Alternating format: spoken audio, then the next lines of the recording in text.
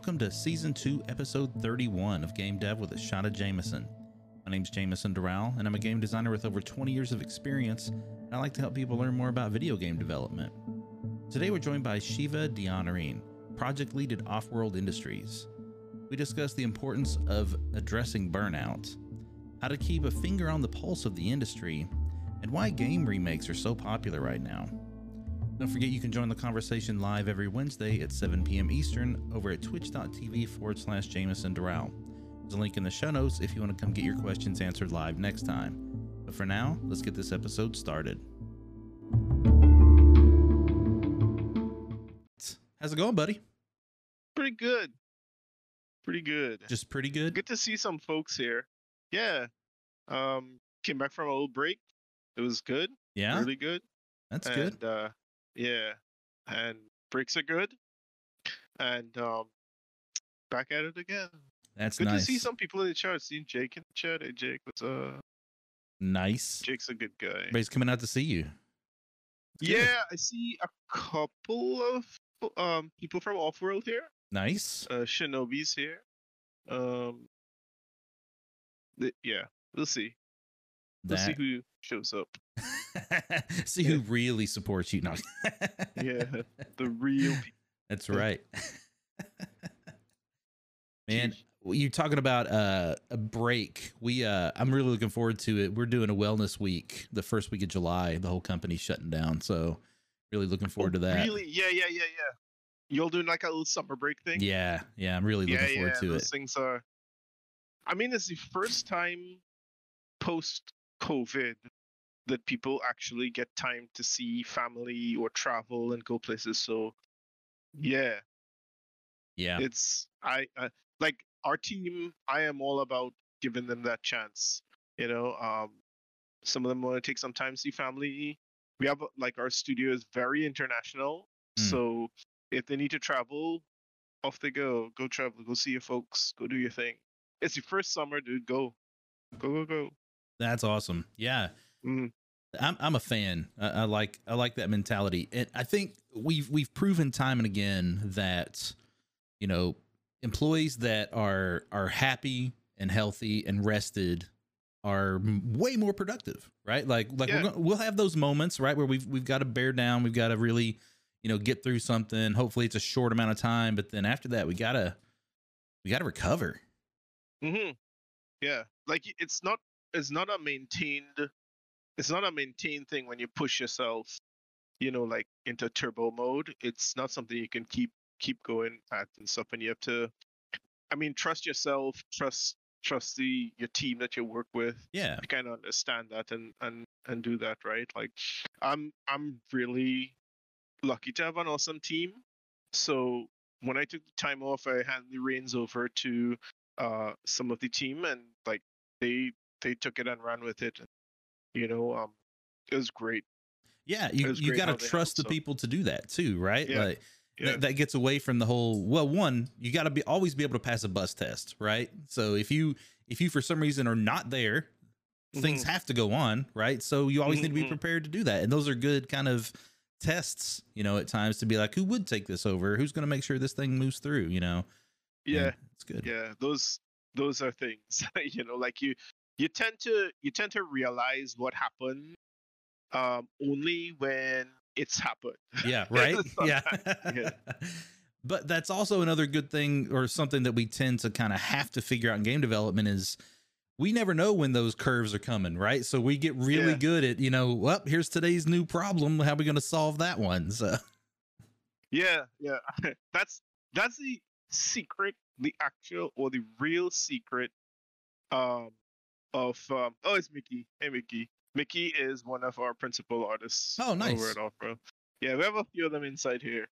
Shout out to them. Anyway, they have a time, like, the real secret of game dev, I think, is we really don't know until it actually is there and we test it out and we say, oh yeah, this is cool. It's not like you just put something down on paper and say, this is gonna be great. Yeah, man, doesn't work. Doesn't work. Wish it did, but it doesn't work like that. That's why getting something playable as soon as possible is so important, right? Like, so you can make sure that it's actually going to be something worth doing, and then you can keep iterating on top of it. Yeah, get some stuff out there. Yeah, man, it's fun though. Like, never a dull moment for sure. Yeah. You know, if you want a dull moment, you could go work in some other job that does that. Mm-hmm. I like it here because it's kind of nuts, and yeah, it's good being nuts around people that are nuts doing crazy things. So that's what I do. Yeah, I always say, like, for me, it boils down to problem solving. I love solving problems. We have new problems every day. And even the same problem that we have, we probably solved a different way in the past on a different game because of the people were different. The tools were different. The game was different. Like, it's always like there's a lot of, you can lean on your experience, but you still have to leverage for the solution that works now. Yep. Yeah, man. Yeah. So, you ready to get started? Let's do it. All right. I like to start at the beginning. All right. So tell us where you grew up and what did you think you were going to be when you got older? Yeah. That's So I am from the Caribbean. Okay. I am actually from Trinidad and Tobago. It's for people that kind of just want a reference point. Florida is here. Then there's Cuba. Then all the islands of the Caribbean, and Trinidad's the last one. Right? We're off the coast of Venezuela. I don't speak Spanish. Right? Just speak English. So I grew up in the Caribbean in Trinidad, and I mean, like, just like a lot of people, games were a thing. For most of us, games was always a thing. We loved it and stuff. And I wanted to get into games somewhere in the mid 90s, end 90s, like kind of like, well, I'm old, right? We're old people. So end of 90s when we were going into university and stuff. And I was curious about the industry, and I started digging into it around the time. You all remember when they had like GameSpot TV and extended play before it was X Play? Oh yeah. And was it ZD TV and all that kind of stuff? And you're looking at it, it's like, damn, that looks so cool. They get to review games and, you know, tighten up the graphics on level 3 so That's far, right. you know? And so we had no reference point to actually talk about, because the game industry, first of all, it was super small there.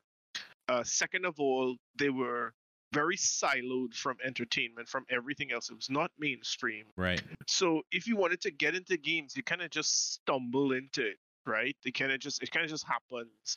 And being from the Caribbean, there is nobody that could have given me any kind of direction where to go. All they would see is like, you need to be like John Carmack.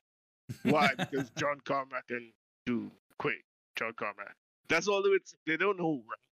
And it was programming is just I couldn't wrap my head. I was bad at maths. I couldn't wrap my head around code. It was a difficult thing to do. I eventually did, and we'll get to that one. Jameson knows that one too. But I kind of just decided to take the route of like design or something in that direction.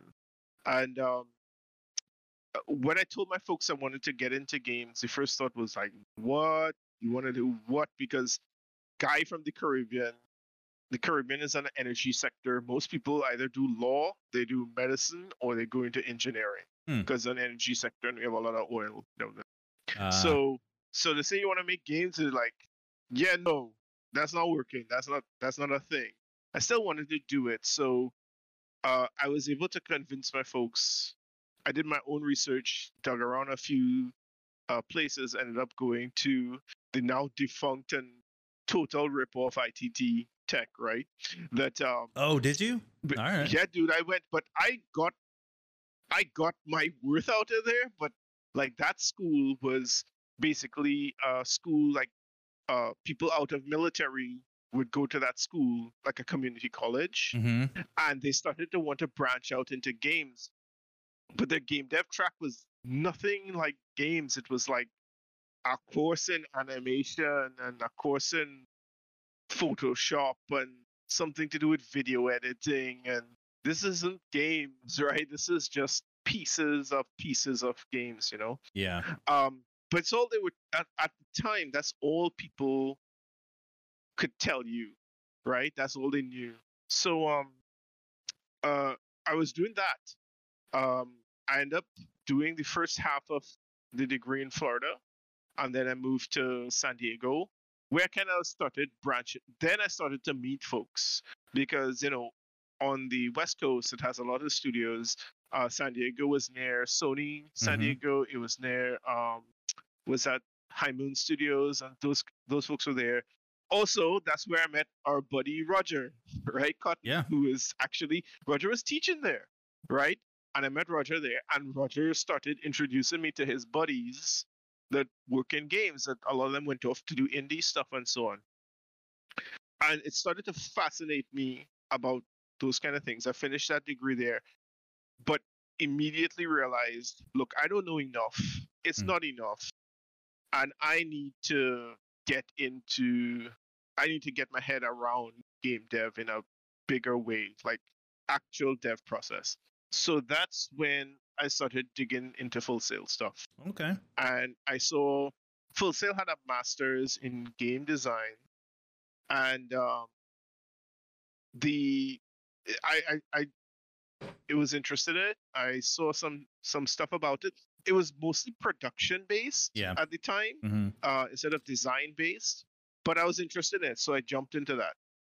And I went there and I finished that degree. That Full Sail was actually where I made a huge amount of network folks.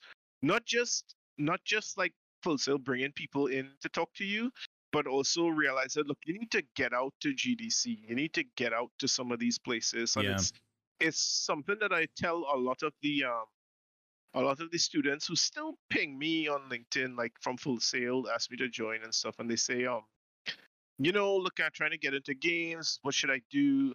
And I always tell them, get yourself out onto the West Coast.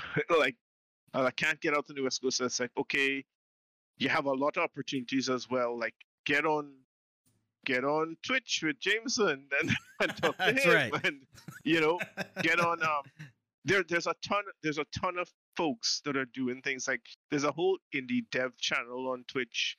You know, like, I found my way into dev through what was it, indie.db, right? Which was like this super indie site that has like a GeoCities looking design to it. Oh wow. It's just a bunch of guys that just put up advertisements from mods that they want to make games in. Okay. And when I had graduated, I graduated around the same time as Ari. I think we both know Ari, Patrick. Oh yeah. And so Ari is now at Epic, right, as Unreal. But Ari and I were in the same boat. We were working on this indie project in Unreal 3, which was a total conversion game from Unreal Tournament 3. And the game was it was basically Mad Max Unreal Tournament. They reskinned the game and decided to mod it, make their own heroes and everything. And it's called Warm Gun.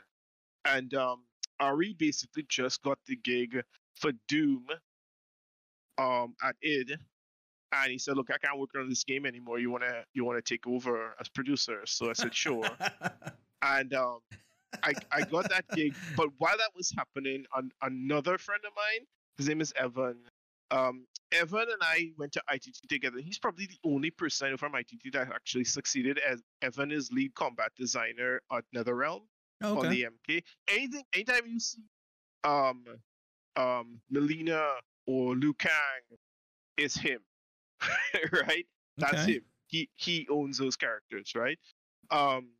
So he was him and I were looking to make a mobile game where mobile was just the first thing ever. Like, nobody knew about mobile games. This was like Mafia Wars was the thing that everybody was playing. Yeah. And yeah. What year are we talking roughly? Do you 2009, 2010, right? And we decided to make a game that was one of the first games to use the haptic, or not really haptic, the touch.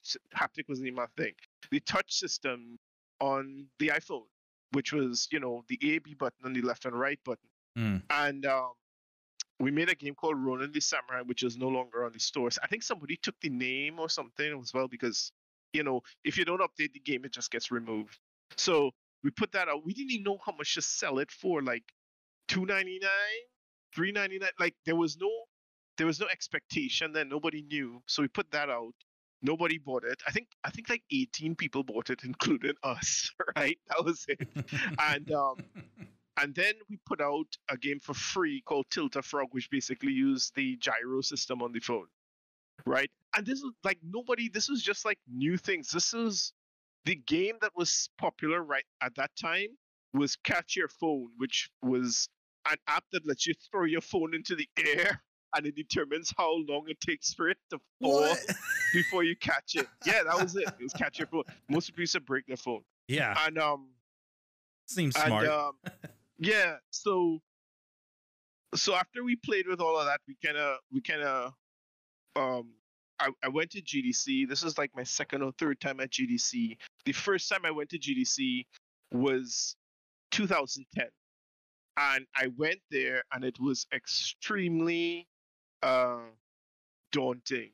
I felt like this tiny fish in this giant pond. Now GDCs have changed a lot. Like Riot wasn't acquired by Tencent at the time. Riot was kind of like their own thing at the time. Blizzard had a booth back then. You know, Microsoft had a booth, and Sony had their booth, and everybody had their booth.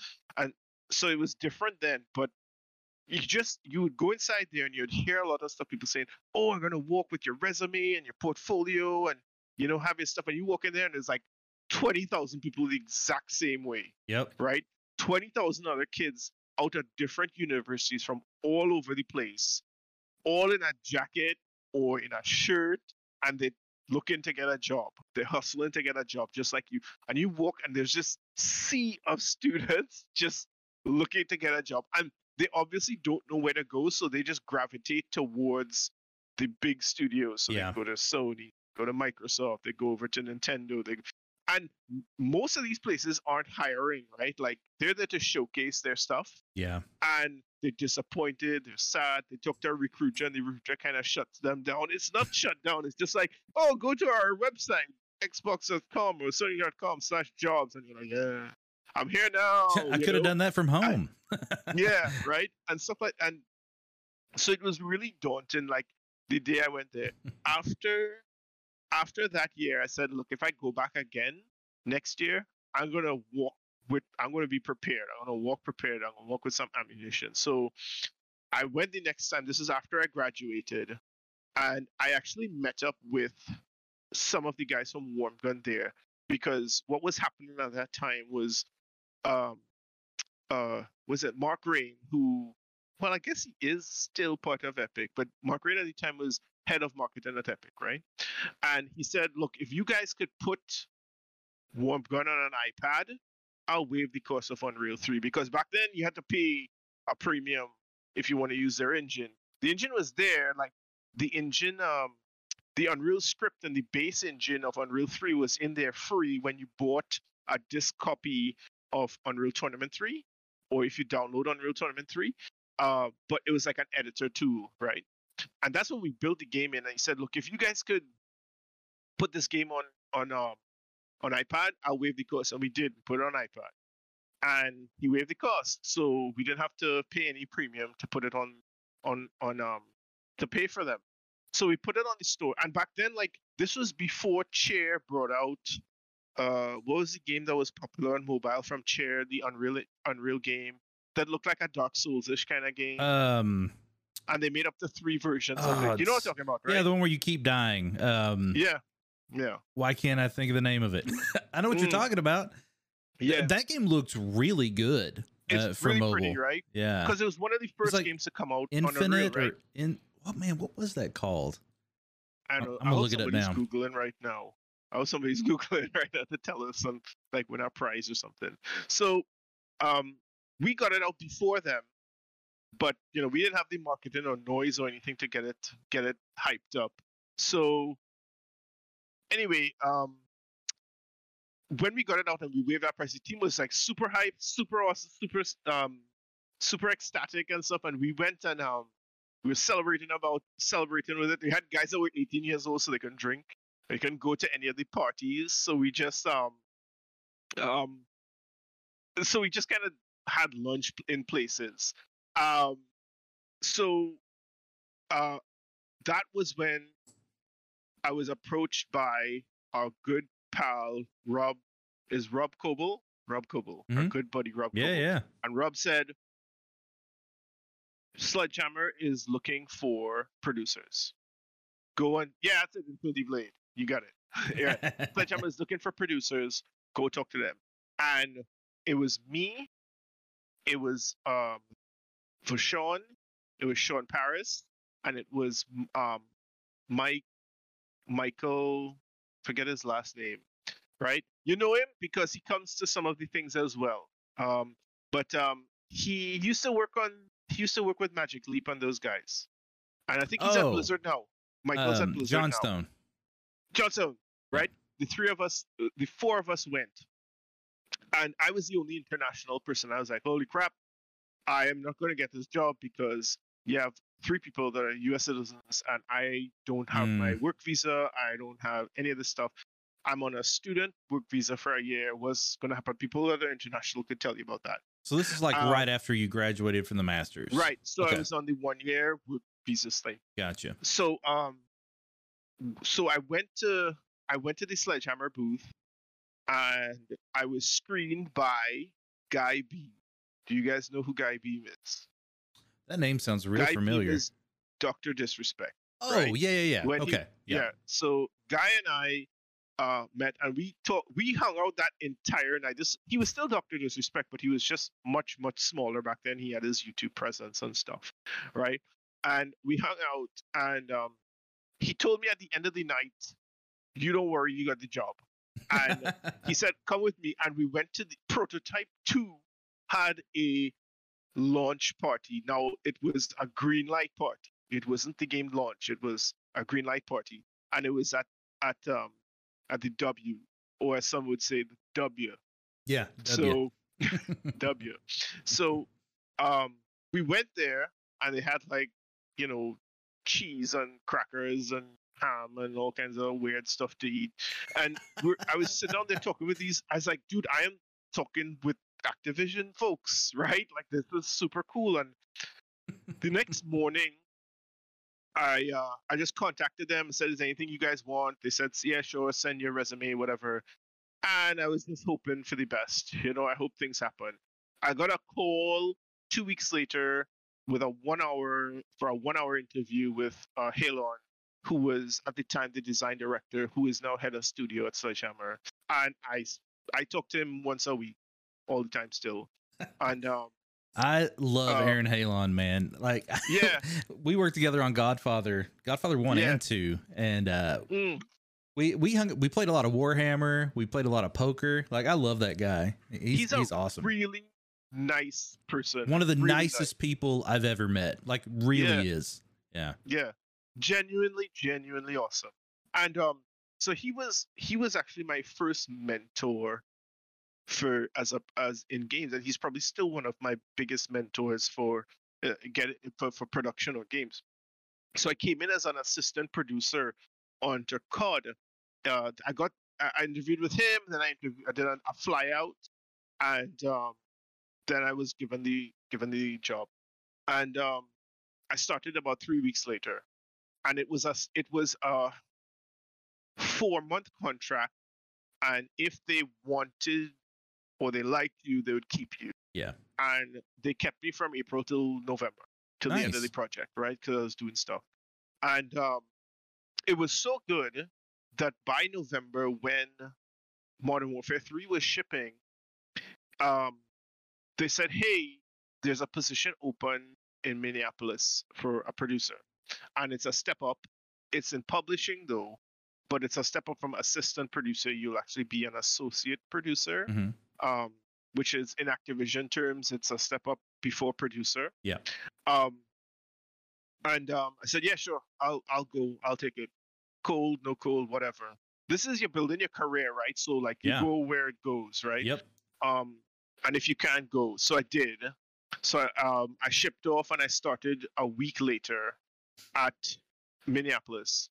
Now, Minneapolis Activision is the other side of Activision, so to speak, right? So, like you say, COD is like the absolute top, and then Minneapolis is way down there. Right? Like they make. I haven't even heard of Minneapolis. So yeah, so it's like they make Cabela, they make Zuzu Pet, they make and like I was like, look, whatever, right? I'll go make whatever.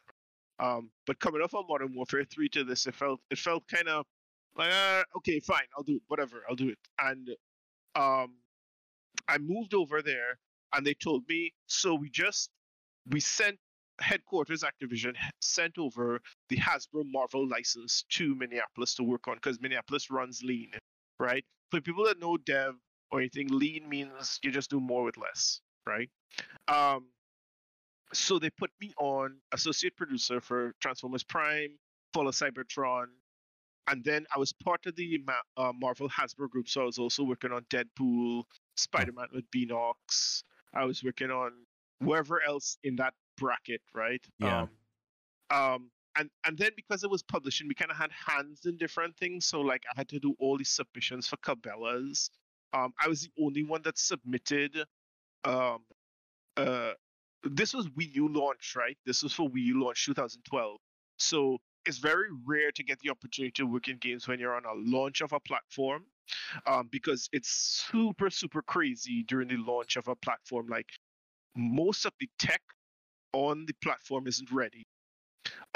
Most of the tools that dev is working on isn't compatible with the tech that isn't ready. And you somehow have to just make it work, right? Like you just have to get it to work.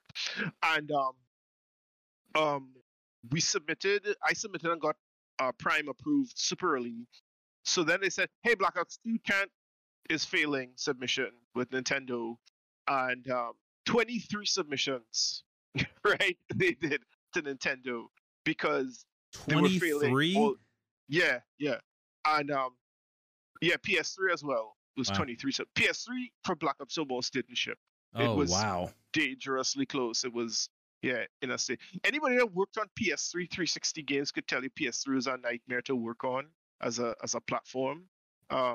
It was all backwards stuff. But the what they did with the 4 though, when they did PS4 and PS5, like they fixed that really good. PS4 and PS5 became primary platforms, right? For development is great. But the cool thing that happened with that was I got a lot of experience in terms of publishing and like process that goes on at the high level after coming out of trenches, right, in dev, right? So it went different ways. Then they had like the big exodus at Minneapolis, where they basically canceled all the licensed IPs at Activision. And they said, we're killing all our IPs. There's no turnaround for us on licensed IP kind of stuff, and we're kind of putting it down in terms of how much we're spending versus how much we're getting. And because they first had studios in Activision making the games, so like High Moon would make Transformers, and they would make Fall of Cybertron and War for Cybertron, which were, in my opinion, they're some of the best Transformers games ever made, right? And but they also used to work on the movie games, which I didn't like to do. And the movie games were like quick and dirty because they had to come out with the films, and we know about that, and we worked on that before. And they just said like, look, we're done with Transformers stuff. Like we want to do something else. And that's when Destiny was spinning up. So they had them helping out on Destiny stuff, and Destiny wasn't even announced yet, right? But that's when Destiny spin up. And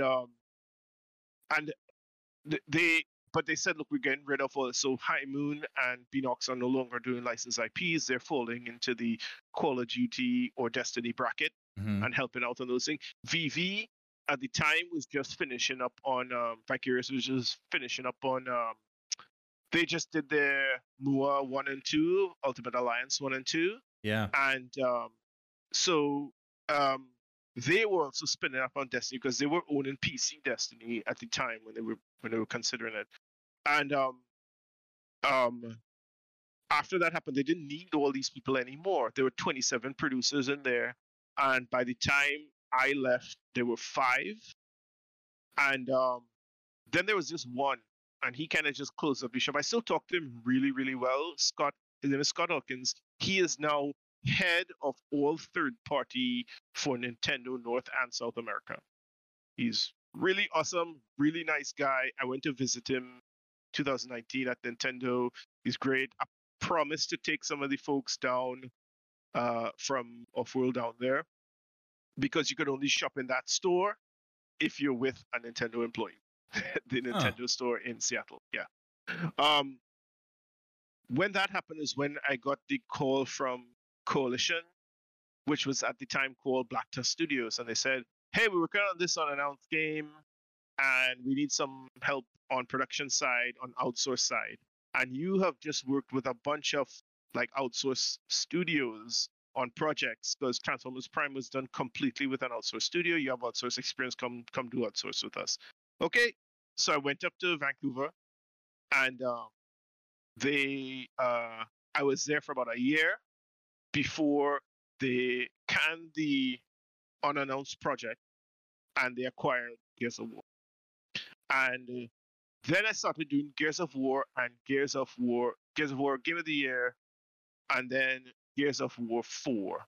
And I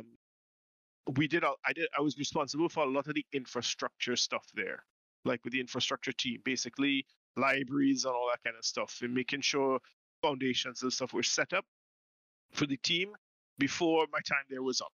And then that was it. Like I was really tired, dude. Like I was moving all over the place, for about 4 years, and I was dead tired. And I said, look, I'm going to take a break. I'm kind of burnt out. I need to take a break. So I went back home to Trinidad, and I said, I want to try to help build this community a little bit, the Trinidad community. So I wanted to first find out where they're at in terms of, progression. Like how are they in terms of their work? So I went to visit. They have some incubation sites that are that in the Caribbean that are funded by the government for some sort of development. I don't know what the goal is for it, but I was observing that they're just animators. They're just a bunch of animators that are doing animations in Unreal Engine and then attaching the controls to it, right? Like it's not really game development per se. In a way it is, but they're just blueprint developers. So I said, look, we need some what do you call it? Some coders. We need C++ coders inside here, right?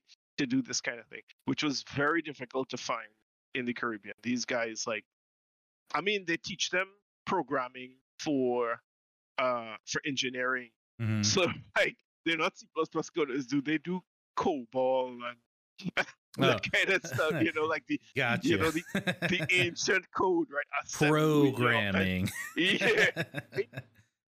Or as Jake would say, program. Sorry, Jake. I right? And we didn't really have those kind of folks, and I had to try to find a way to outsource these guys. Now, outsourcing code is not a thing, and That's there's a reason for that, right? Yeah. There's a reason for it, right? But I managed to pitch an idea with the team for funding for at least 5 years for them to get something off the ground. And I was working with them on that for the time. I had some interviews with a couple other studios. I had a flyout actually to Texas to this studio. I don't think they exist anymore, called 6 Foot. You know what they made? They made a game called Grey Goo. You remember that game, Grey Goo? Yeah. And then they made a game afterwards called Rhyme. And then they made a game. They were gonna put me on was Dreadnought. You remember Dreadnought? That was like the big cruiser battle game with the giant cruisers and low orbit fighting. Yep. Yeah. That's by Jaeger, right? The guys that are, I think they're doing something else now, right? But so I was gonna be like producer on that, and then things backfired on that with that studio. Things kind of contracts ended, and they shut down. That didn't work out. Then it was so weird. Like I had another interview with Starbreeze, and Starbreeze was looking at somebody for their, well, I think, yes, Starbreeze was making the Walking Dead, Left 4 Dead kind of game, right? And they said like, hey, you want to do something with us on that? We planning on building something else.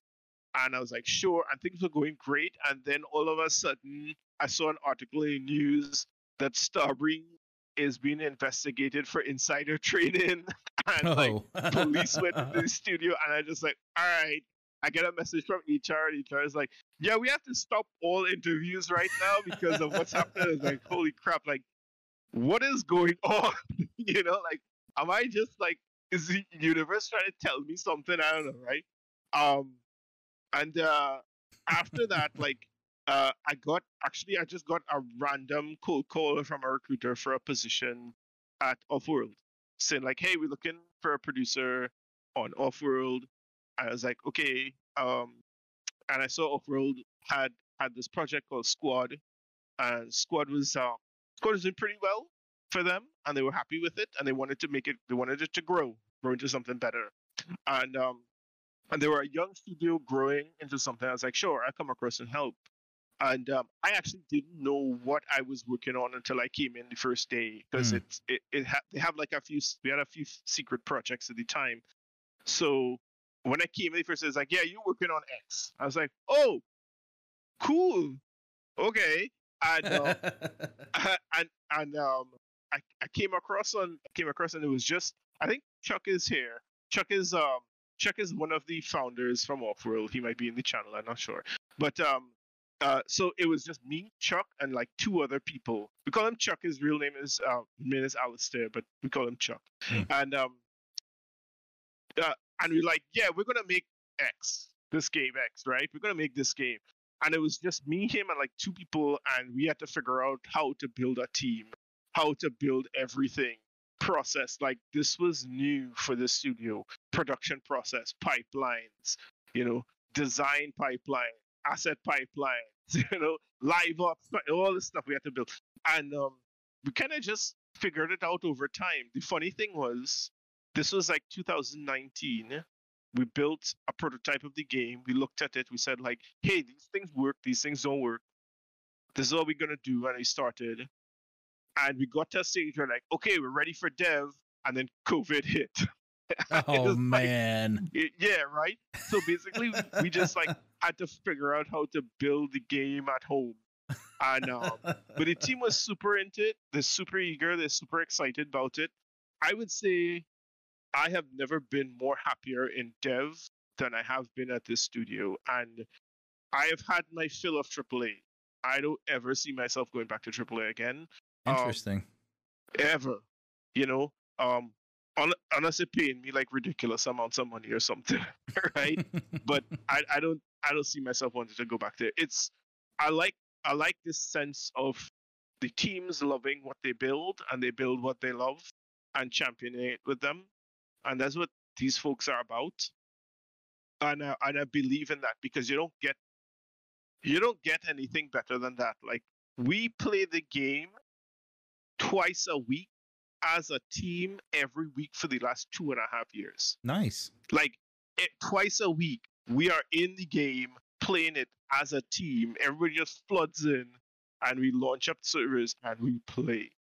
And that is rare in a lot of studios where they play games. They just build a game, and then they have their focus tests with their groups, that go and play the game and give them feedback on what they need to fix. And nobody really plays the game. The most I think I ever saw on COD was, the morning they'd have stand-ups, and like the studio head and people would go into the movie theater room, and they'd load up the latest build and look at it and give notes, and then they would carry those notes out to the team and tell everybody. It's like, nah, the whole team sits down and plays this game. All of us sit down and play it, right? And people talk. They say what they like. They say what they don't like. They say what they want to do. We make the notes. We have, and think, because it gives people a sense of ownership. It gives them a chance to, and it's rare in games for everybody to be able to say something. So I like to facilitate that. I love chaos, and I love bringing order to chaos. Controlled chaos. While still keeping the chaos, right? While still keeping chaos. Chaos is where the soup of creativity. That's all the creativity comes from, that chaos soup. I would argue that all game development is controlled chaos. Like that is true, or just chaos. Yeah, well, sometimes it is just chaos. Yeah. Yeah. So yeah, I mean, like a lot of the that's kind of like where I'm at right now. What a journey! Holy crap! I spent how long talking about it? Half hour? Yeah. 45 minutes? Wow. We still got a lot to cover. Don't worry. Sure. There's actually a question that popped up while you were chatting that I wanted to get to from Big Ape. Said, is it easier to get into production than art? I have a BS in art and a master's in game design. Should I drop the art and focus on production? And how would I show my work with no production experience?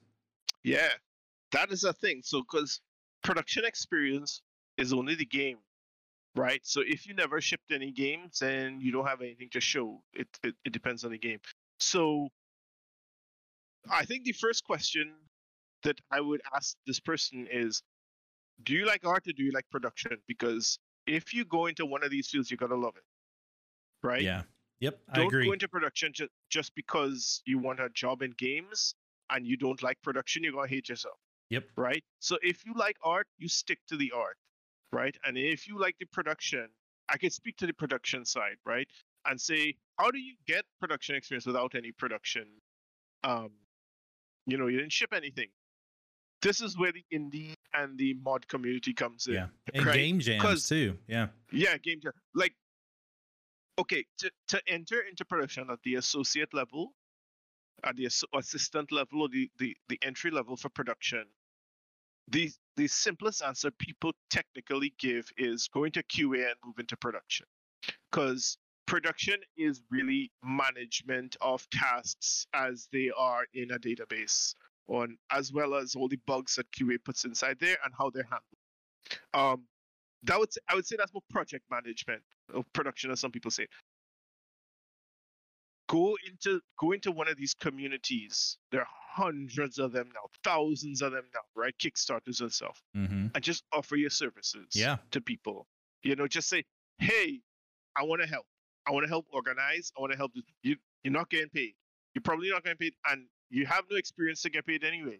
But if they're not willing to pay, make sure they have a solid idea, something that's getting traction, something that's going somewhere, so that you can put on your resume, I am working with this team on this game, and I am helping them at a production level, right? Because most Kickstarter projects don't really have a producer. They have a game designer or a creative person who is pseudo producer. Yeah. And strangely enough, that is actually how producers came about in games. The legend says that producers originated because the game designer, the lead designer at the time, was the person owning the project. And what was happening was games that came up would have, you play a lot of those old NES and some Super Nintendo games that you notice, they have some levels that are great and some levels that totally suck. And there wasn't uniformity across the game. And it was because the designer liked some levels and gave it more love and didn't like these other levels and didn't really. So enter this producer aspect where they basically got a project manager from the banks or database or someplace like that to come in and have an impartial view to the game and ask the team, is this up to the standard you guys want it to be? Okay, cool. If it is, then we're going to maintain it. If it's not, we're going to...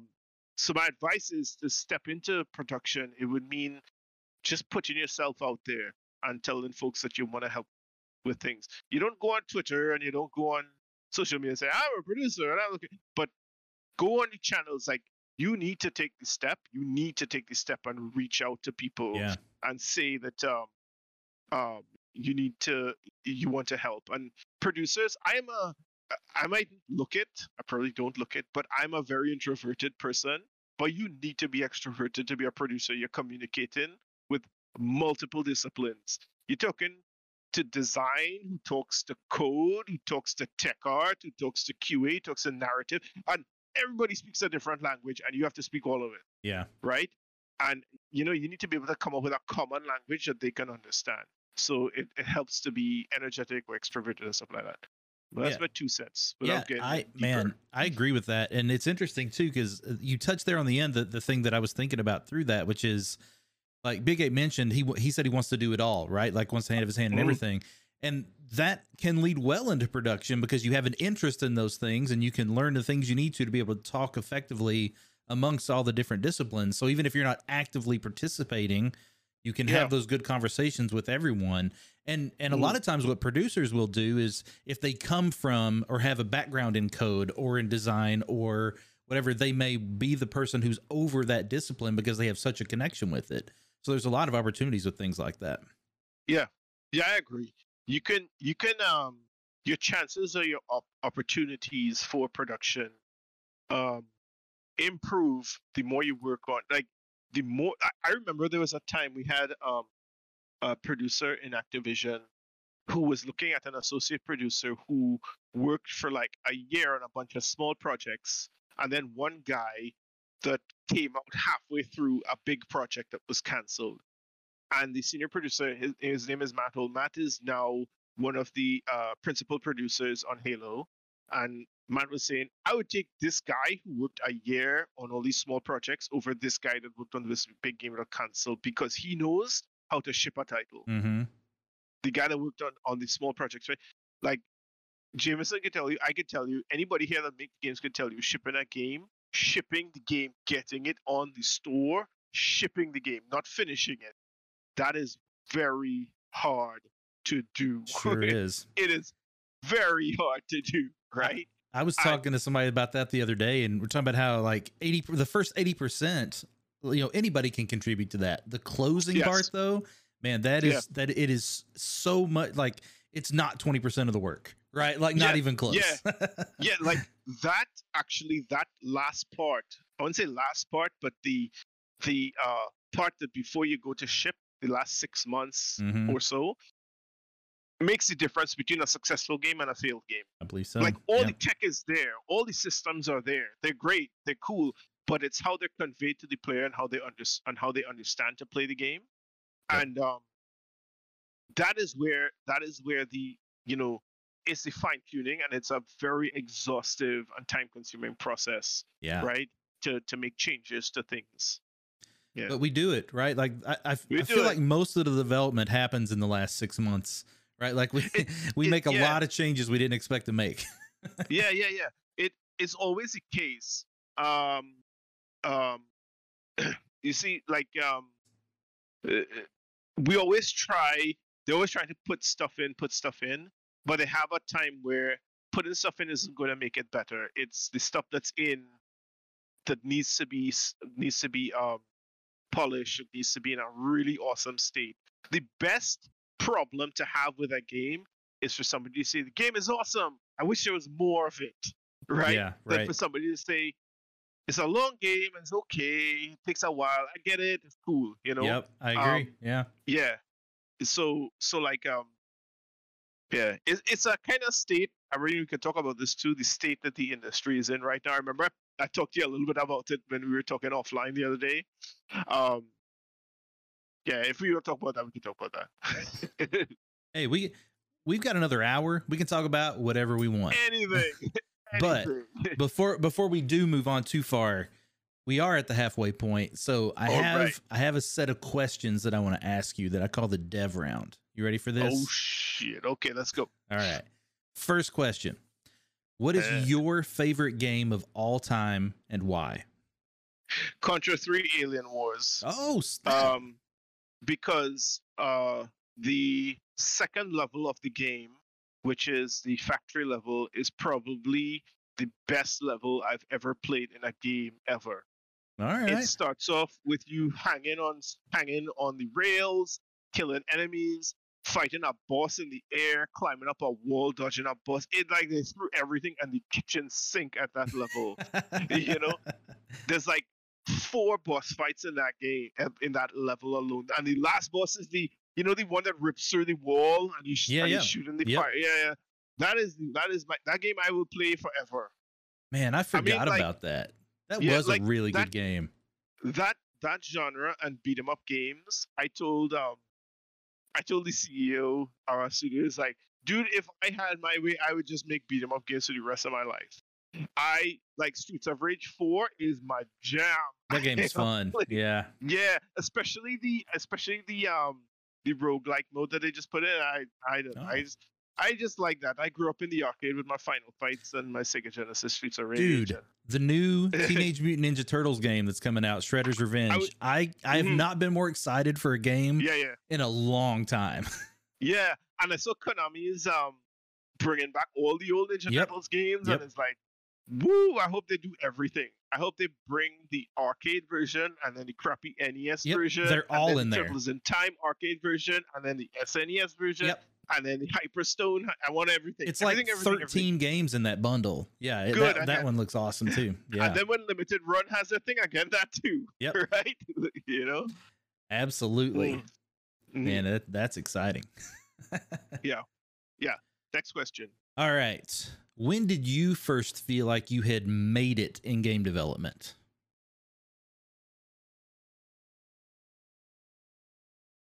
Ooh. You're being very thoughtful.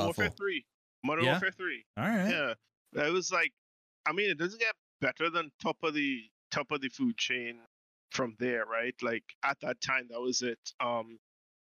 Good group. A lot of those guys in Sledgehammer are not there anymore, but the energy in Sledgehammer from Mod 3 was so good because that team never worked on a COD before, so they were like mega hyped for it, right? Yeah. FYI, that Sledge team is the ex-Dead Space team, which are now making Callisto Protocol. Well, it was a mix of Dead Space and Godfather. You worked with a lot of people I used to work with. Okay, yes. Like Demetrius and like Greg Reisdorf, Josh Katz. Yep. I know Restoff really good. Yeah. Katz is awesome. I know Rosie, his wife. Yep. I talked to them really good. What about Chris Stone and those guys too? Mm-hmm. Yep. Yeah, there's a lot of those guys I used to work with. Yeah. So like real cool guys, like Josh Katz was a really nice guy, Yeah, interesting. What about what's his name? Casper? Yep. Ask Casper about dodgeball over at EA. Casper's that guy. I like talking to him. He's that guy. Yeah. Real nice. They were very excited. And it was an energy that is very rare to have, inside a studio. They were excited to make it. Yeah. Yeah. That was such a good group. And I was really happy for all those guys. Because one, they got to work on something great. Most of them got, they moved up into bigger positions, as they did it. So it was a really exciting time. I loved hearing about it. Greg is head of MP now. Yeah. At Sledge, yeah. Some of them did some really cool stuff. Yeah. All right. What advice would you give to someone who's looking for their first job in the industry? Don't give up. Ever. Don't give up. You will. Here's the thing. Don't give up and listen to don't be discouraged by recruiters because they have some recruiters there. I'll be straight up. They just don't know what they're doing. Right? No matter how believable they sound, they don't know what they don't know what they're talking. Right? They say like, oh, we're so excited and everybody comes in. It's like, no, they don't. No, they don't. They're tired. So and that's one advice. The second thing is do your research on the studios and their culture because it's super important. I talked to a guy at Full Sail who was graduating at the time when I was there, and he said he wants to work at Rockstar, and I was like, cool. Why you want to work at Rockstar? He's like, I like their games. I said, that's not a reason to work at Rockstar. Do you know Rockstar's culture? Rockstar works real hard on their project. Like they are you need to live and breathe that stuff. You know, if you're there. There's a lot of burnout that used to happen there. A lot of I've heard it's getting better, but there was a lot of burnout. Well, they had a big exodus from Rockstar San Diego, right? Yeah. Halfway through Red Dead 2, which is why all of them went to Bungie and Red Dead 2 got delayed for a year. So they and then they shifted Red Dead 2 to Rockstar Toronto that did Grand Theft Auto, and San Diego wasn't happy, but at the end of the day, they work like you need to live and breathe those games that they work on there. So it's hard. Yeah. So he said he wasn't paying attention to me, right? And he said, well, I spoke to a guy and he said he'd put in a good word. I was like, what does that even mean? A good word? Like, you need to get your foot in the door, right? And that is direct contact with people. Like, start with the community. Make sure you have a LinkedIn account. You know, catalog your stuff in terms of your achievements that are tailored to your work. I remember a lot of junior guys coming into games would send me their resume and they would run like John Smith, producer, designer, programmer. It's like, so you want to do everything? It's actually, and they would say, yeah, I want to do everything. Actually, when you send a resume that says that to a big studio, it's an insult to the studio because you're telling them that they suck at their job because all you guys do is production, or all you guys do is programming, or all you guys do is design, and I can do all, right? So tailor your resume to suit the area that you want to go into. The bigger the game is, the more specific you have to be. All right. Oh, so good question in chat. How do you learn about a studio's culture? This is something that's hard to do. It's a lot of reading between the lines, and it takes time to do it. But because of social media, stuff comes out very often, right? Like it leaks out very often. Don't take everything at face value. Some stuff is like they over exaggerate it because of tabloids like Kotaku and these kind of people like to over exaggerate it to get clicks and so on. But how it worked for me is you would find the developers that you're interested in. You'd see them talking on a vlog or like a developer diary. You go and you find them on LinkedIn. You look at them on LinkedIn. You add them to LinkedIn and just say, hey, you know, I wanted to add you to my LinkedIn profile. You don't pitch yourself to them to work. You just say, I want to add you to my LinkedIn profile as a connection because I'm in games and stuff. And then you go look for them on Twitter because a lot of them tweet, right? And just observe how they talk, how they respond, how they say things. Some of them stream, you know, and you get an idea if it's something you like to be part of. Yeah. Don't fall for the recruitment videos. That's bullshit. Like some of them are. Yeah. Read like talk to the people. Like if you're interested in production, there are producers that are on LinkedIn and Twitter and these kind of people, and you talk to them, and you know. So that's one thing that I have to think about this from the eyes of someone who is not yet in the industry, because you and I, we at least know someone who knows someone everywhere, right? So if we're interested in a studio, we can ask directly to someone who works there, or ping a friend who worked there or knows someone there. Like we can get that information. But one of the things that I found people having success with in the past is using LinkedIn. You can search by company, right? So you can search to see who works there, see if you have any common connections. And if you do, ask your friend to ask them to connect, right? So then you make that connection there. Some of them don't allow it, right? Like they have like premium, and you need to have like a premium invite. You can't even message them and all that kind of stuff. But people are usually pretty good about answering questions about what they do and where they work, right? As much as they can say about what they work, where they work, right? And one thing that, and this is the thing that I tell people just in networking in general, is one thing that everyone knows how to talk about is themselves. So if you ask people about themselves, like, what do you do? You know, like what's your day like? You know, those kind of things. People generally are happy to answer those kind of questions as long as they're available and, you know, you're not interrupting them, that kind of thing. But you giving me a shot? I giving you a shot. Oh man. All right. It is time. I guess so. All right. Yeah. Well, while I'm doing this, I'm going to ask you the next question. And this is one of my favorite questions. Oh boy. If you were born in the year 1870, what kind of job or career do you think you would have had? I don't know, probably something to do with ships. Like seafaring? Like seafaring. Like what interests you about that? I like pirates. Really? You want to be a pirate? Right? I want to be a pirate. I got a jar of dirt. Wow. That's really interesting. All right.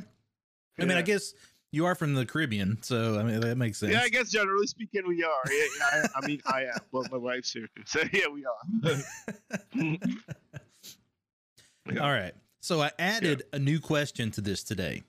Oh damn. Okay. And this one's easy. But who would you recommend that I reach out to come on to this show? Ari. Yeah? Yeah. All right. You would love Ari. Oh, I love Ari. Oh my god. Yeah. He is Ari and Aaron Eberhard. Mm-hmm. If you get Aaron to come on. Aaron's already been on. Yep. Yeah. Ari should be on here. John Stone's interesting guy to talk to now. He's got like story because like Blizzard has been his dream studio forever. Finally got in Blizzard and he's on back end, which is, I mean, they ain't going nowhere, right? Back end is like, you work on back end for a studio, you have job security. Right. Forever, right? So he's in that point. He's on Battle.net back end. So he's a good guy. We chat all the time. And he has had a trip, right? Like he's been at EA.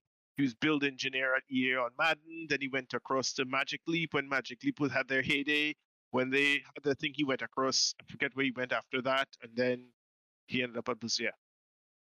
And also, you had our boy, the guy with the amazing hair. Will. Yeah, Will's been on a few times. Yeah. Yeah. Will has the gravity-defying hair. Nobody does the hair like Will. Nobody. I agree. Last I talked to him or saw him, he actually grown it out and was doing like a ponytail. So I was like, huh. Whoa. So I'll be curious to see if he puts that up, what that's going to look like. Yeah, I want to see what that's. Yeah. Yeah. So that's who I recommend. Like first and foremost, my boy Ari. Yeah. I will do this. Man, we had some fun. I remember a time Ari and I sat down and played Gears of War 2 and wrote down the number of times you reload your weapon in a level to see how many bullets to kill it, and it was so stupid. Like it was some stupid thing. We didn't really know design and stuff. We just like coming up with ideas. It's like, hey, let's see how long it takes to get the bullets to kill an enemy. I mean, that's a really good way to kind of analyze the design of something, right? I mean, yeah, it is. It is. It was the first level of Gears 2. We were just playing it to see. Yeah. Yeah. All right. Yeah. I like it. Definitely reach out to him. I'll bug him right now. No, I'll definitely reach out to him. I'll text him later and just see what I know. Yeah. Some places, some roles are, some companies prefer that you don't, right? Funky things. Yeah. Epic has been tough, but I did get Zach Lowry on here, who's the lead on Fortnite now. So I think he opened the door, if nothing else. Ari's produced on Unreal 5. He's on the engine side. Yep. So he'd be awesome to talk to about that kind of thing. Yeah, definitely. Mm-hmm. Yeah. Yep. I will definitely reach out to him very soon. Nice. Any more questions? No new questions? What about chat questions? I don't think there's anything in particular at the moment, but I have lots of questions. I always have questions. Let's go. Tell me about a time in your career where you weren't sure how you were going to solve a problem. Mm-hmm. Pretty much everything then. Yeah, well, there's that. Yeah. Yeah. I remember, I think the first time I hit a wall was when I was on COD. I have like a bunch of them, but the first one was on COD where we had 140 people in Sledgehammer working on Modern Warfare 3, and that team was mostly working on campaign, right? And then we had all of Infinity Ward working on multiplayer and some campaign, and we had Treyarch working on one campaign level and some co-op stuff, and Raven was working on all the rest of the co-op, right? Which was at the time that I was Spec Ops, right? Spec Ops, and I had to figure out. By the way, I don't know if people know, I had to use Bugzilla to track bugs. Okay. Wow. Yeah, real OG stuff. So I was asked to find a way to filter the bugs by studio and then by discipline. Okay. Right? And specifically, they just want to know how many bugs per discipline in Sledgehammer in that entire database needs to get vetted and handled by Sledge. Pretty crucial information. Yeah. Yeah. So I had to go into Bugzilla. I sat, and one of the senior producers showed me like some of the odds and ends with it, and I started to write a script. And I had to script everybody in the studio into Bugzilla, all their names into to look for them. And then so I had a name list of everybody in the studio, but I didn't know what they did. So I had to go and talk to every single person in the studio to find out what they did. Oh, wow. So I knew who was and stuff, right? Some of them, yeah, I do art. Some of them, get away. Like, it depends, right? So I go and talk to them, I get those names, and then I would filter it. I used to have to come into work for 7:30 in the morning and pull down the bug database, which was like 300,000 to 400,000 bugs, and it would take about 20 minutes to pull that database down, and then I would run the filter. That would take another 20 minutes to run, and then I was able to get the list that I needed and distill it, and then put that number on a sticky note and stick it up on Halon's wall so he could see by discipline how many bugs per level per discipline. And then I would have to walk into Condry's office and give Condry a weekly report of the same thing. So every Friday I'd be in Condry's office and I'd give him, Condry is the CEO, of how many were there, right? And yeah, that's how I solved that problem. Wow. It was really painstaking at first, but after that was done, I didn't have to go through all that. It was just waiting. And so you wait for it to pull down where you're going to make your coffee, have cereal, whatever.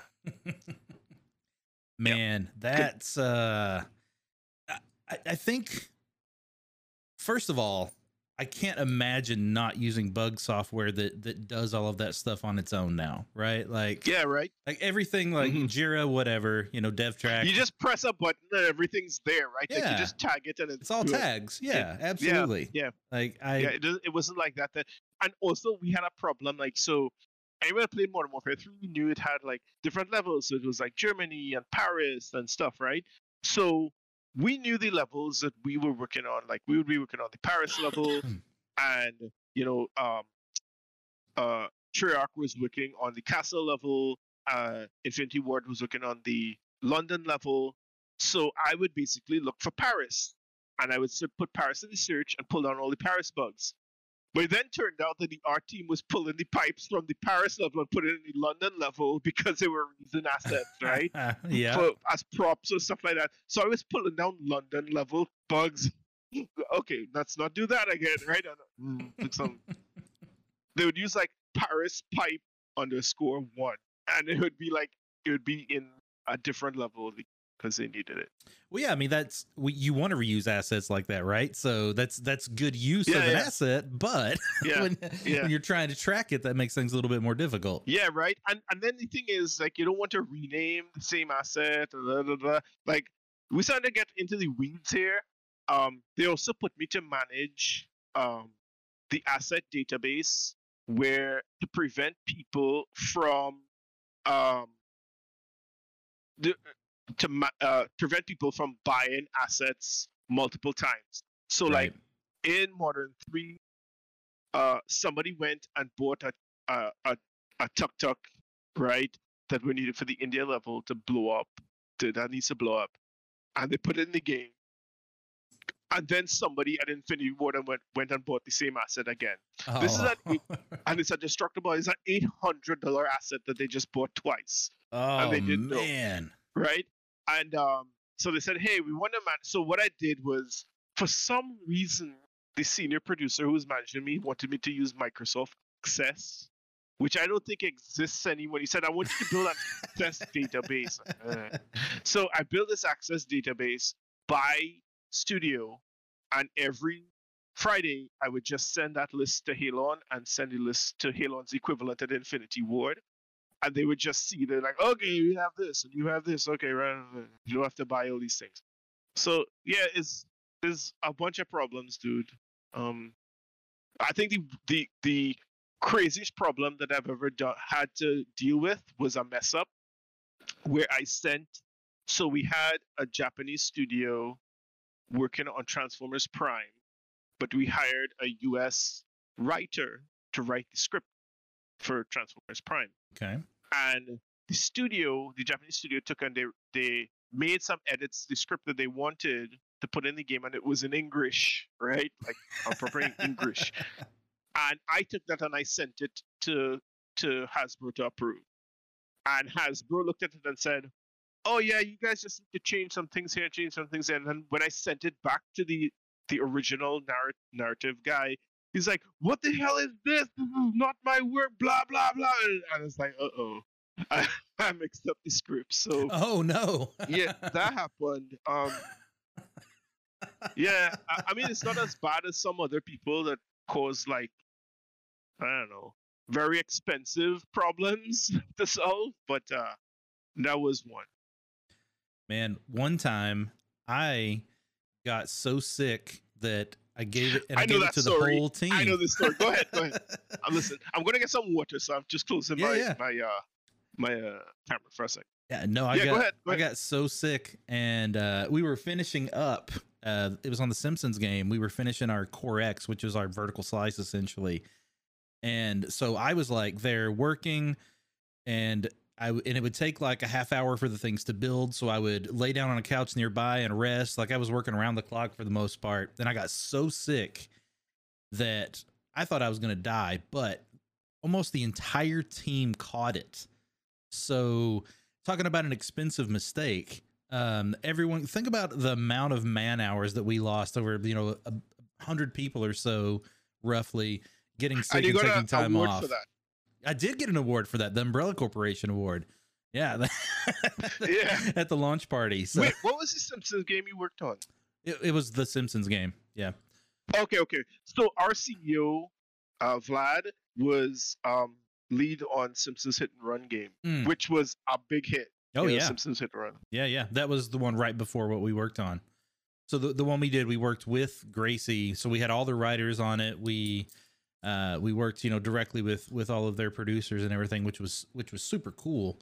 It could be frustrating at times, but yeah, it was a wild experience. And we basically, the premise of the game was that the Simpsons find out they're in a video game. So we got to do cool levels like, a Medal of Honor type level and an EverQuest level and stuff like that. Oh, so that's it was a lot of fun. Yeah. Yeah. We had a similar experience, but not as fun, which was with the Family Guy game.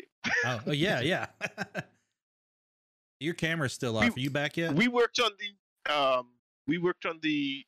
so I was on the publishing side of the team for Family Guy Back to the Multiverse, and they had so much crazy crap that happened. Sorry, I'm back. Yeah, welcome crazy back. Crap that happened on that game, and it took like we could not get approval for to get the voice acting of of Seth. Oh wow! To do because he was $200,000 a session, right? and they just told us no, you can't do it, and we said, well, we can't ship Family Guy without their voices. It'll just be crap, right? Like nobody wants that. So we kind of just went over Bobby's head and bought it. Oh, yeah, we did.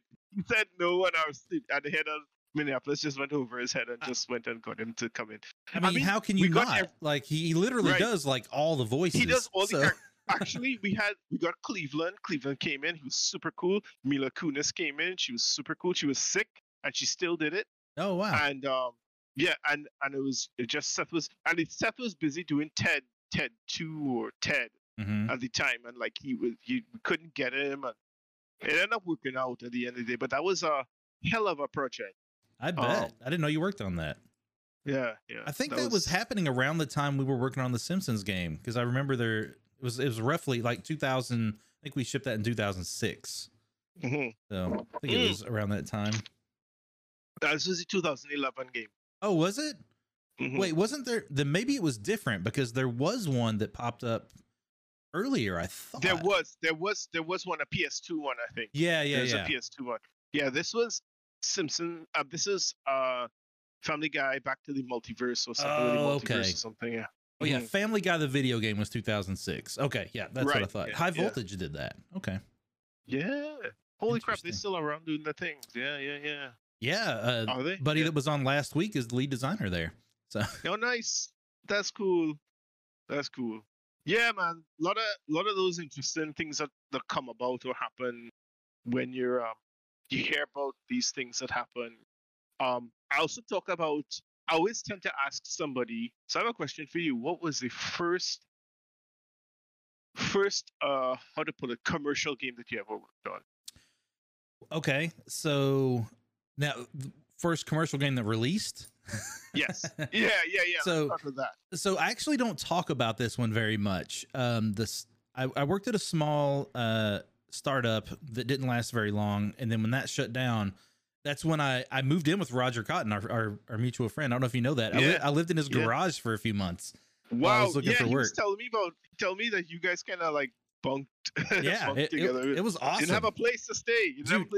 He 100% like saved my life, which was awesome. Like I had nowhere to go, nothing to do, and so as I'm looking, I ended up getting this job at a smaller studio called Lucky Chicken Games, and they were working with TDK was the publisher, and they were working on the Casper game for the PS2, and so and it was finishing up. Sale. What's that? That's up in full sale on sure the wall is. somewhere. Yeah. That's where I got my first credit as QA. And actually I've got the box right up there. I don't know if you can see it. It's right. Yeah. But nice. So let me tell a couple stories about that place, because it was a wild time. They hired me on and then immediately went into crunch, where it was mandatory 12 hours a day, 6 days a week, and 8 hours on Sunday. So I didn't get a day off for like 3 months and was crunching the whole time. I got super sick. Like it was the first time I got sick. I got really, really bad. But the thing that sucked about it was that I was trying to help them finish this game, and there was not enough dev kits to go around. So I couldn't like here it's on PS2. The only way to play it, we had one kit for 3 people that were trying to do this. So a lot of time there was literally nothing I could do, but I had to be there. So it was just such a frustrating experience. But in the end, they shipped it. I got a QA, credit on it. So that was my first ship title. So that's big in this industry. Yeah, it's big. Just to say that nowadays I wouldn't say it's easier, but like they're hiring technical folks like nuts. Like once you're coding, I would always tell people do code, but it's really do what you love to do. But code they will hire you like that. Like, and I ain't kidding. You know, like you graduate with your degree in computer science or in code with C++, you're in. Yep. You know, even at some level, tools level, whatever it is. You know, you need a C# because a lot of the tools are C# tools sometimes. And tools programmers are super super super important people you need to have. You know, yeah, the engine knowledge too is useful, and the engines are free. Like last time I touched Unity was when I was at Full Sail, when I went back to Full Sail. So I knew Jameson from before, but we didn't actually meet in person until like 2016, when I actually was on my break from games and I went back to Full Sail to actually spend a year learning code. And it wasn't to be a programmer; it was just to understand code better from the code side. And we chatted a lot then. And we, what I learned is we were messing around inside Unity at that time. I haven't touched Unity since then. And just the other day, I downloaded Unity again. And well, nobody uses. I guess Jake will talk about this too. Nobody uses Visual Studio anymore, right? At least nobody in our studio uses. Everybody uses Rider now, right? For their stuff. And so I just got Rider and I started to get myself back into Unity again and messing around with it. Because I tell you, dude, before I die, I'm gonna build that beat 'em up something. I'm gonna do it. It's gonna happen. You know. So you got a lot of itches to scratch. So yeah, dude, like I really want to build something like that. Like somehow, I don't know how. You know, the real pitch would be to go to some publisher and say, just give me $1 million, I'll make you a game. And I'll make it a really good game. How long do you think it would take you? It would take me 2 years, and it'll be a team of 4. Okay. No more than 4. You know, outsource what I need to, and then and spend that time. Yeah, it's going to be 2 years. 2 years to like build, dev, test, push out. It's going to be a year of what I'm doing right now, which is just exploring stuff, knowing the market, knowing where to go, what to build. All that stuff has to be ready if I start those 2 years. Like there's a lot of stuff I noticed with the people that play games, or like the fan base and developers, where there's some kind of disconnect here, where what the developer explains or says and how it's interpreted by the community is sometimes not, they don't align, right? Like something's missing here. And you know, they have, in between all the trolls and all the people making their jokes and stuff, that there's some misunderstanding about how the effort to make a feature or to build something into the game versus how easy it is to take that feature and improve on it and fix it and make it better. And I don't think, I don't know if the community is misunderstood or is not understanding, or some people just get bored listening to the breakdown, you know, and they just do it, just patch it, you know. Like that's a easy thing to do, right? And to address issues and stuff like that, it you start to realize it goes into so many, it involves so many different people. So the first thing is, this feature isn't doing well, and how are we going to fix it? And then you need to find out why it's not doing well, and then you need to talk to the people with the money and say, I need money to fix the thing that's not doing well. And then you need to convince the people with the money that if you fix the thing that's not doing well, it's going to make money, right? And then you have to go and figure out how to fix the thing then, right? Yeah. So there's like all those things that happen, and the people that have the money are really the people that play games. So you need to know how to break it down for them in a way that they can understand, so you could get your money, and then you could go to your team and say, we have this money to go fix this thing, you know. So it's a process. It takes time. They want to. Some people would ask, like, why does it take so long to fix this thing? It's like, that's why, you know, like you need to go through these channels, otherwise you ain't getting no money to do nothing. And we're at a state now in dev where developers want their due, right? Like, if you paying us crap, we're not gonna work for you. Yeah. You know, if you treated us bad, we're gonna walk out. And you're seeing that happen with studios now, and it's a shift. It's a shift. I think it's a good thing to because, I mean, Jake could tell you all about his experience at Amazon. Yeah, he tell you all about that. Oh right? yeah, Yeah. Jake is a brilliant programmer. He just doesn't want to work in games anymore. I tried to ask him. Yeah, no, that's fair. He's everywhere. As soon as he gets the pool and the really big house, he's already done that. So problem solved, Jake. You're good to go.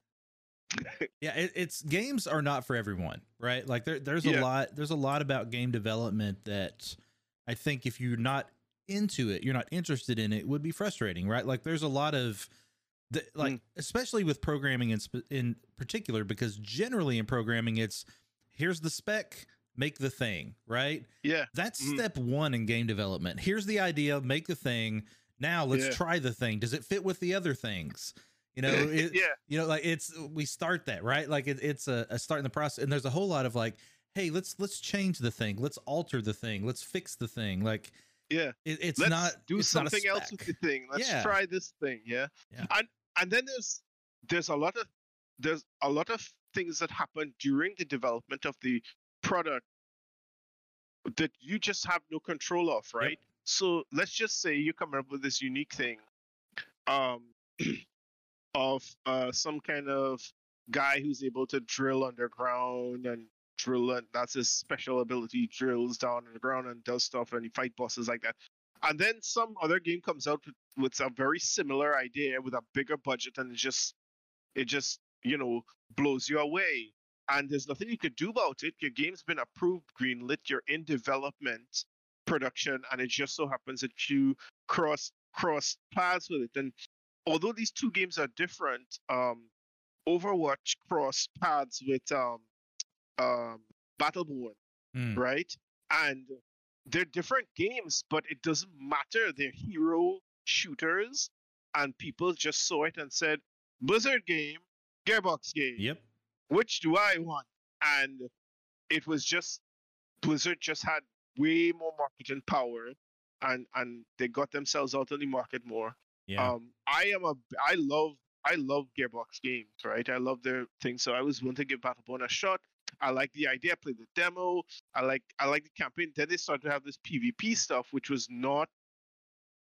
I don't know what they were doing, but whatever happened, it didn't work, right? With Battleborn, and I had some folks that worked there and worked on Battleborn, and you know, they were let go because of this bad call that they did, you know, but it just so happened. Same thing with what was the other game that came out?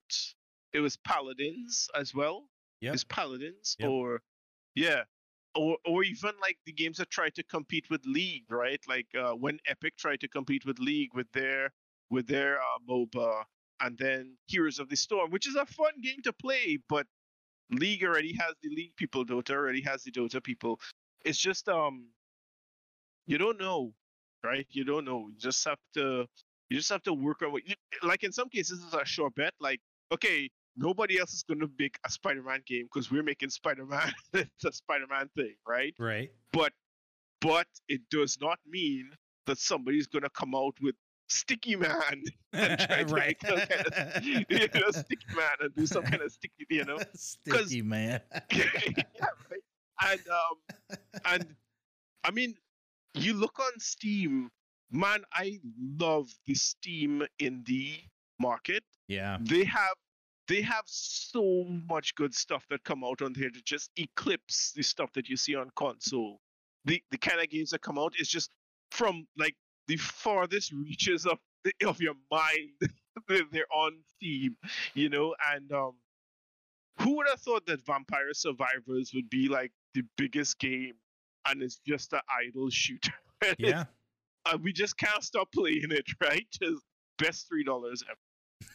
I haven't played that yet. I'll take a look. Do this. It is a ridiculously silly and addictive game, and it's tons of fun. and you'll hate yourself for playing it, but you don't care because it's fun. It's really that's the best kind. Yeah, it's just something.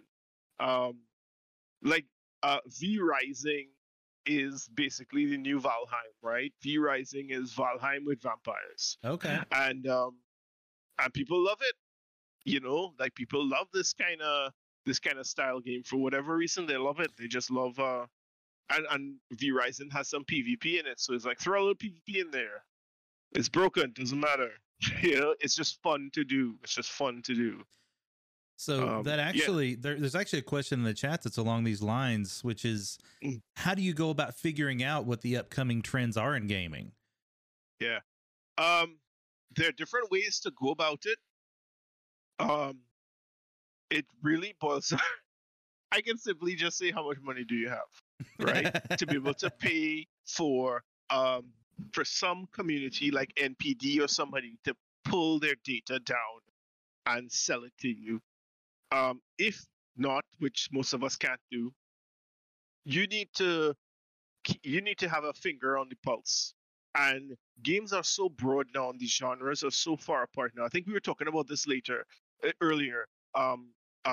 Like Jeff Gertzman left Giant Bomb because he just couldn't. It was just so much happening to him at the time, and he said, like, back in the day, Giant Bomb and GameSpot and IGN, all these places was this one-stop shop for game reviews and games, and people would go there to see what the latest review for the latest game is, and that was where they went. But today, you have Twitch streamers and YouTubers that dedicate their channels just to a game. Like, you want to know about Destiny 2, you go to this guy channel. You want to hear about Warzone, you go here. Warframe, you go here. You know, League, you go here. You have your favorite person. Yep. And there's no longer a one-stop shop that does those things. So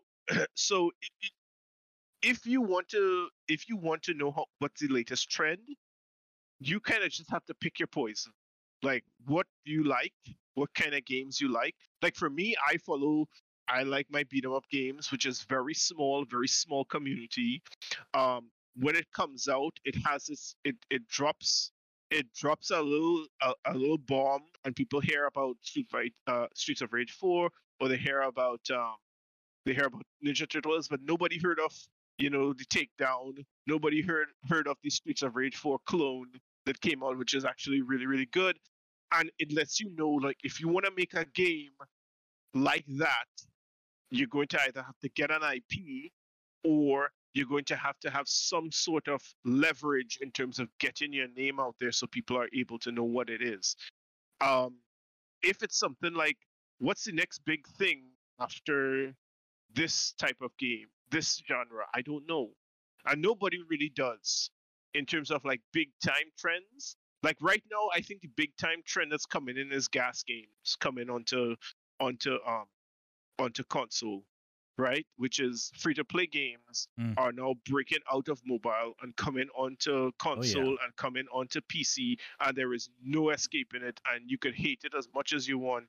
It's coming, right? And that's the next thing, right?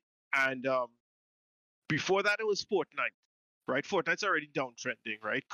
And the reason why is the generation of players that grew up playing Fortnite have grown up, and now they're living their lives, and they are looking for a job. They have families and stuff, so they stop playing Fortnite, right? And the younger generation was playing Fortnite, that used to watch their big brother play Fortnite, is now playing Roblox, right? Or something else, right? Mm-hmm. And which is a gas game, right? And gas is games as a service. And you know, before Fortnite, it was, what was before League? You know, I guess before League was COD, before COD was Halo, before Halo was Unreal and Doom and Quake and stuff. You know, whatever, right? And like it's just going to keep changing, because somebody mentioned to me, we are in a world now where Halo is free and people don't care. I would say they don't care, but yeah, right? It's like Halo is free and people are not like, people just like, yeah, you know, like for us, like 10 years ago, you tell people that Halo is free to play, they would lose their mind. Well, Master Chief is just that guy from Fortnite, right? Like, right? It's a hell of a thing, right? So I don't know. It's a huge change for development side because we have to figure out how to make content fast for players that is engaged and keeps them coming back and wanting to play games on a daily basis, dude. I don't know how to do that. Like, how do we keep people coming back every single day? We want something new. It's like it takes 6 months to a year to build a big map, right? And test it and roll it out and stuff. So we can't make one for you next month. It can't work, right? Like even if we had all the people, it still won't work. If you could, then they would complain that it wasn't included in the game to begin with, right? So yeah, or something, right? Or something. And they always want more. And you know, the bar is always raising. And I don't know if there's a ceiling. I think it'll just raise and then shift, and then raise and then shift, and then raise and then shift. Gas is the current way to handle pushing content out to players on a regular basis to keep them engaged without having dev to work around the clock and kill themselves to roll stuff out, you know? And that's a process too. Man, it's a hell of a time. I kind of miss the simple games, right? Like Contra 3. Yeah, dude. 3, that's I think that's a big part of why classic games and then remakes are so big right now, because a lot of us do miss that. I miss shorter games too, right? Like give me something I can beat in 6 to 8 hours. Yeah, like a weekend, right? Yeah, a weekend. Mm-hmm. It was a thought that was coming up. I was having a discussion with somebody about all these remakes that are coming out, and some people are excited for them, but they're making so Modern Warfare 2 they showed gameplay today, or they showed a reveal today. You know, they announced Resident Evil 4. You know, they're remaking a lot of these games, and that's cool. You know, like we grew up playing some of those games, and that's great and that's fun. But this generation of players want their games. So where are their games, their original games, right? Because last generation, you know, with people that were growing up on COD and they said they love Modern Warfare 1 and Modern Warfare 2, and that was great. And the generation before would have the things that they like. They grew up with like with Insomniac with their Ratchet and Clank games. They grew up with their God of War games, and they like that. But like, we want something new. We want something, because this generation wants their games to remember, and they don't want to play Resident Evil 4 that came out 10 years ago or whatever, right? Yeah. They want their game. You're right, though. Original IP is too risky, and so remake, yes. That is correct. It's too risky. It's too expensive. Yeah, that is a big part of it. Like, you see how long they took? They took 7-8 years to make Skyrim. They're taking God knows how long to make Starfall, right? Because it's a new IP. It takes a long time. Yeah. Right? Yeah. Well, if you want to do it in a way that's worthwhile, right? Like if, speaking of a game like that, right? Focusing on a new IP instead of making the next Elder Scrolls, putting all of your resources into it's a big gamble, right? Mm-hmm. It's also a question with your team too, because your team gets tired of making the same game all the time. That happens too, right? Yeah, and you lose people because of that. So you would lose a brilliant designer or a brilliant coder or a brilliant artist because they're like, dude, I don't want to work on Elder Scrolls anymore. So, but the fans love it. They can't wait for the next one. It's like, yeah, but like they've been playing it since 2009 or 2011 or whatever, right? Right, 2011. But we've been playing it since 2005. Right. Yeah. Right. Like we are done. Right. So the money helps. It goes away, but I could tell you, there comes a point where it doesn't matter how much money you're paying them.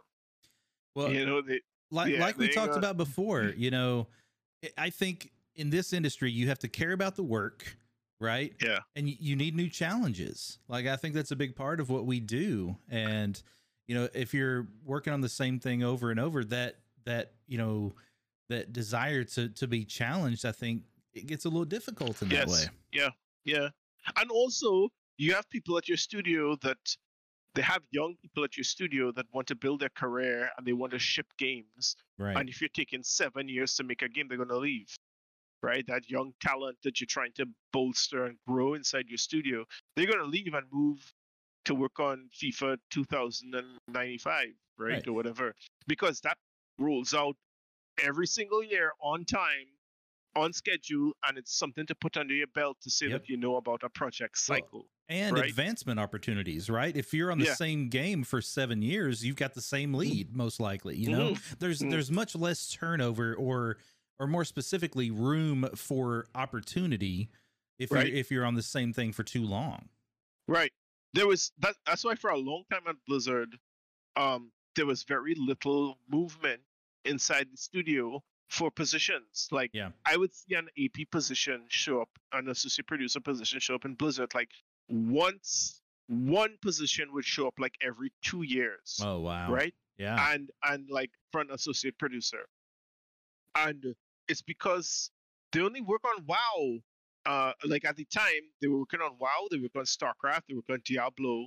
Overwatch was nothing then, and Hearthstone was just out. So it's like the WoW team makes WoW, right?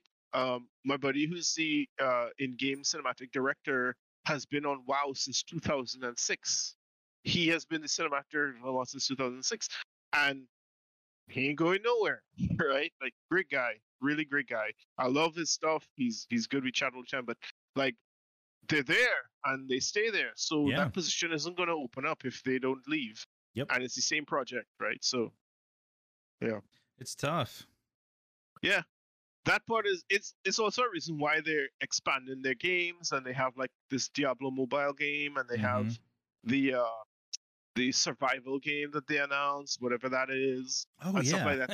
They have new IPs. I'm curious to see what they're coming up with, right? Well, I mean, they also have had a lot of turnover, so there's opportunities there as well. A lot of there is, if you go on their job site, that Blizzard is a completely different Blizzard. Yeah. Probably for the better than what they used to be. I hope so. I hope so too. That's the goal. But now, Blizzard is now more on the Activision side in terms of, Blizzard always used to have the saying, when it's ready, TM. Yep. Now it's you ship when Activision says it ships, right? Which means, you guys are on a treadmill now too, because after this thing happened at Blizzard, they needed somebody to put a handle on it. And, Activision is the parent company. They are responsible, so they have to do their things. For now. So, until Microsoft, Till all that finishes. Yeah. Well, hey. Talk about culture. What do you want to know? Oh, we're talking about, I think they were commenting on the culture of Blizzard there. Yeah. Oh, okay. Yeah. So, we actually have just about hit time. And before we do, I want to ask you, if people want to get in touch with you, have questions, that kind of thing, what's the best way for them to do that? I'm always on Twitter, @_Shivadi. I'll put it here, @_Shivadi. That's me. Sweet. Yeah. Always on Twitter. I'm very,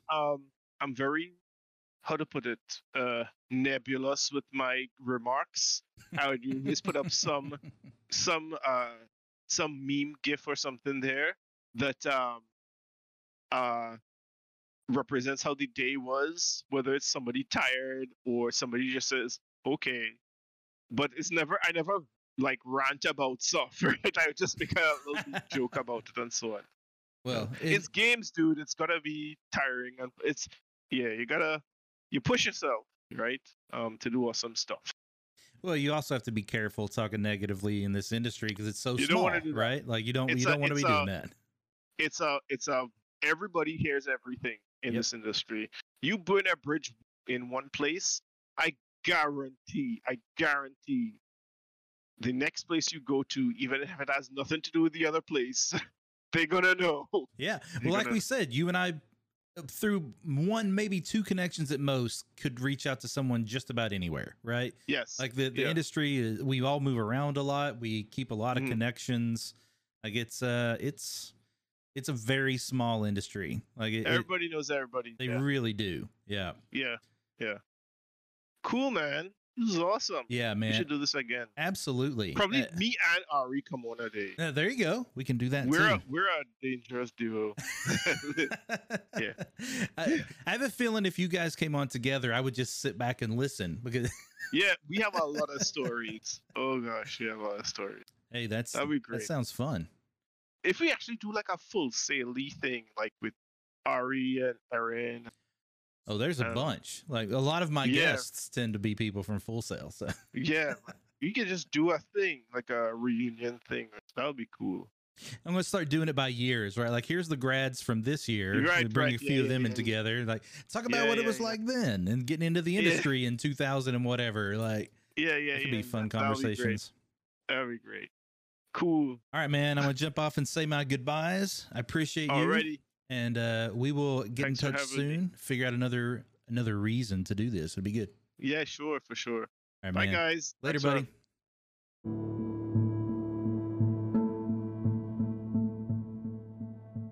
Thank you for listening. And don't forget, you can join us live every Wednesday night at 7 p.m. Eastern at twitch.tv/Jameson Doral. Every Tuesday, I'll have a new podcast episode ready for you. Be sure to follow me on all of my social media using the links in the show notes and join the Dev Team Discord to be a part of the conversation anytime. We'll see you soon.